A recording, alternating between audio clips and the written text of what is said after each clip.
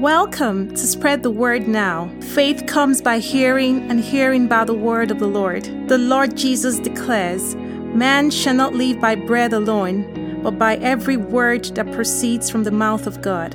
It is my earnest prayer that as you receive the ever-living word, the brokenhearted will be healed, there will be liberty to the oppressed, recovery of sight to the spiritually blind, in the name of the Lord Jesus.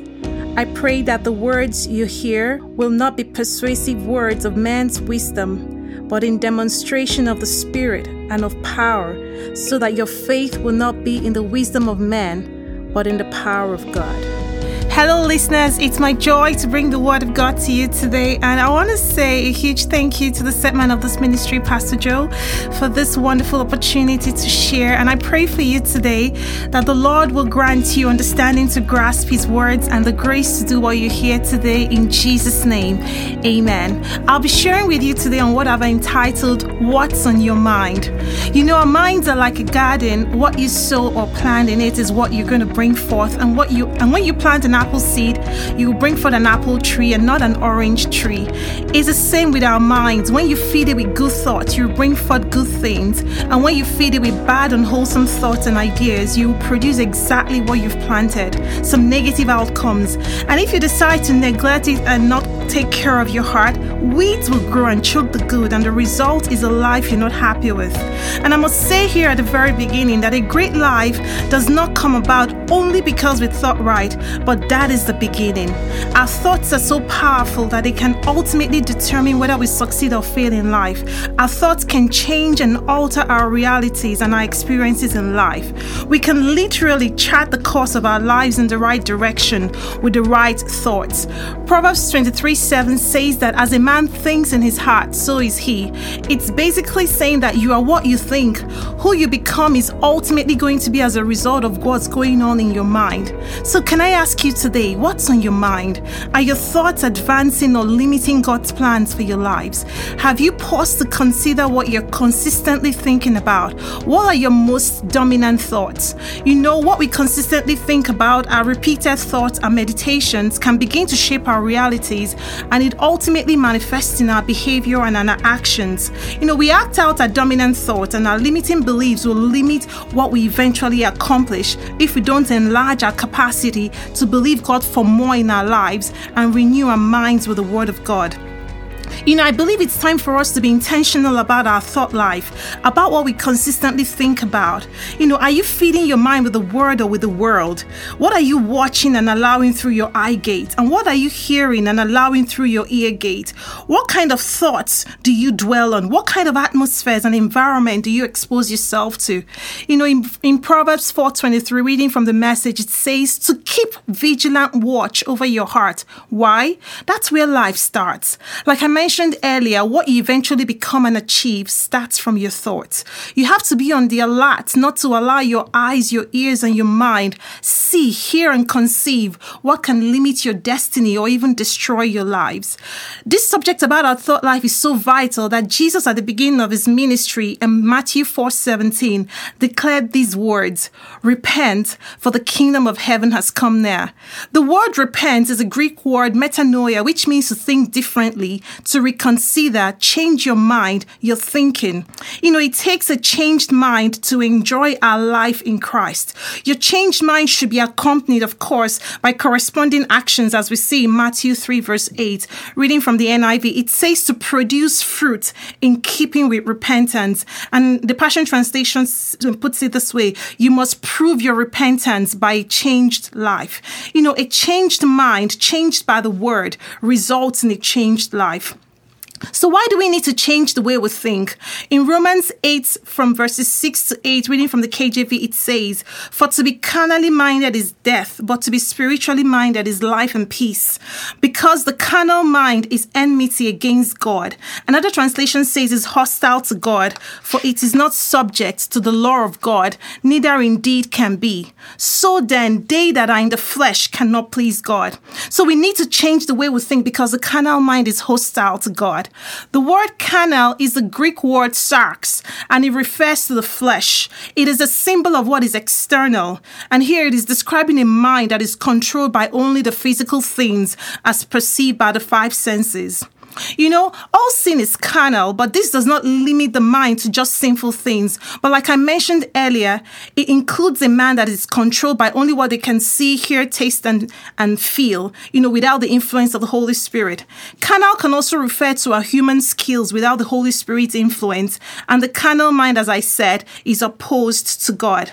In fact, in 1 Corinthians 2:14, reading from the KJV, the Bible says, "But the natural man receives not the things of the Spirit of God, for they are foolishness unto him, neither can he know them because they are spiritually discerned." The natural man is a man who goes about life governed by his senses alone. But when we give our lives to Jesus, we move from being natural to supernatural because of the influence of the Holy Spirit in our lives. In 1 Corinthians 2 verse 12, reading from the KJV, it tells us that we have received not the spirit of the world, but the Spirit which is from God. Of course, that is the Holy Spirit, that we might know the things that are freely given to us of God. Isn't that exciting? We have the Holy Spirit who gives us revelation and understanding and who helps us experience all that God by His grace has lavished on us. Saints, we have access to the wisdom of God for every challenge we face. The Holy Spirit is so vital in our Christian walk, and you can ask Him today to be your friend. Cultivate that relationship. Don't be passive, but be intentional. The more you get to know Him, the more you benefit from your relationship with Him, and you can enjoy our inheritance in Him. But it takes a renewed mind to access all that has been purchased on our behalf by Jesus, to access the wisdom of God, to see and think from the perspective of Father God. It takes a renewed mind to believe the truth of the Word of God about the situation and not the facts of that situation. And it's our responsibility to repent, to change our minds. We have to make that choice, and you can do that today as you partner with the Word and the Holy Spirit. The Bible says in 1 Corinthians 2:16 that we have the mind of Christ. I know that many of us might not feel like we do have the mind of Christ, but it's true. Remember that in 2 Corinthians 5:17, the Bible says that if any man be in Christ, he's a new creature. All things are passed away. Behold, all things are become new. When we receive Jesus, our spirits are changed and become new and identical to Christ. Colossians 3:10 tells us more about this, and it says, "We have put on the new man, who is renewed in knowledge according to the image of Him who created him." So you see, the born-again spirit of a man is just like that of Christ, because we receive the Spirit of Christ when we accepted Jesus into our lives and we are one with Him. And do you know the exciting thing again? In Christ are hidden all the treasures of wisdom and knowledge. And because we're in Him, He is in us, we can access and draw from Christ's infinite wisdom and knowledge. We can know what to do in a given situation. We can be hopeful and victorious. So being that our spirit man is renewed at salvation, our physical minds have to be renewed to the knowledge that is already present in our spirit. And in Philippians 2 verse 5, it says, "Let this mind be in you, which was also in Christ." My word of emphasis here is let. That means allow, permit. We have to permit and allow the mind of Christ, which is expressed in His word, to gain ascendancy in our lives, because there are competing and conflicting ideas and thoughts craving for our attention. And that phrase, "let this mind," implies a lifestyle, something you do habitually. So in our everyday lives, we have to choose to see and think from God's perspective, not what is prevalent in our culture or what our circumstances dictate that we think. In Romans 12 verse 2, reading from the New Living Translation, the Bible says, "Don't copy the behavior and customs of this world, but let God transform you into a new person by changing the way you think. Then you will learn to know God's will for you, which is good and pleasing and perfect." You see that word "let" again? We have to let Holy Spirit do His work in us. Our physical minds don't get renewed automatically. We have a part to play as we cooperate with Holy Spirit to bring our thoughts into alignment with His thoughts. The Greek word that was translated transformed is the word metamorpho, which means to change, transfigure. And it's the same Greek word that was used to describe Jesus' transfiguration in Matthew 17 verse 2.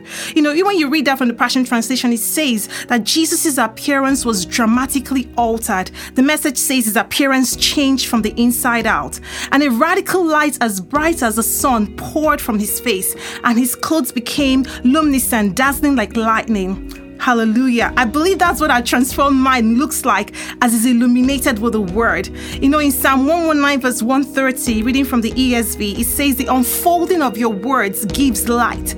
It imparts understanding to the simple. We are transformed from the inside out as we renew our minds with the word and as we walk in the light of God's word under the influence of Holy Spirit. Our faulty limiting belief systems are replaced with superior word-based belief system. As we walk in the light, the enemy's lies are exposed, and that is why a transformed mind is a big threat to the devil. Our enemy cannot accomplish his destructive plans with a transformed mind. It is blinding to him because of the brilliant light the word produces in our lives. And as we walk in the light of his word, we will see victory in every area of our lives. And armed with the word of God, we can counter the lies of the devil and the negative thoughts we have believed about ourselves. And as a result, we will see victory. The devil has no power over a believer except the one we give him when we come into agreement with his lies and his deceptions. In Matthew 28:18, it tells us that all power has been given, to Jesus, and Jesus delegated that power to us. We have the authority to act on his behalf. So take your stand against the enemy and resist him firmly. Don't empower a disempowered devil by agreeing with him. The devil's weapon is deception, and in 2 Corinthians 4, from verses 3 to 4, the Bible says, but even if our gospel is veiled, it is veiled to those who are perishing, whose minds the God of this world has blinded, who do not believe, lest the light of the gospel of the glory of Christ, who is the image of God, should shine on them. There's a fierce spiritual battle going on to stop the light of the gospel from shining in people's hearts and exposing the deceptions of the enemy. And today I pray for you, and I pray for your loved ones, that the light of God will illuminate your mind and expose any limiting beliefs and lies you're believing, and that the light of God will shine, that feeling of hopelessness you're feeling, I tell you today, it is a lie. We have our hope in Jesus. I decree and declare that the blinders of the enemy are off in Jesus' name. I pray for your unsaved loved ones, that the Lord will send laborers across their path with the word of God, and I pray for responsive hearts that will receive the word and break free from the control of the devil. And for you listening to me today, if you haven't received the Lord Jesus into your heart and you would like to, I'll be glad to lead you in a prayer of salvation as you repeat these words after me. Lord Jesus, I believe with my heart that you are the Son of God and you were raised from the dead. I receive you into my heart as my Lord and Savior.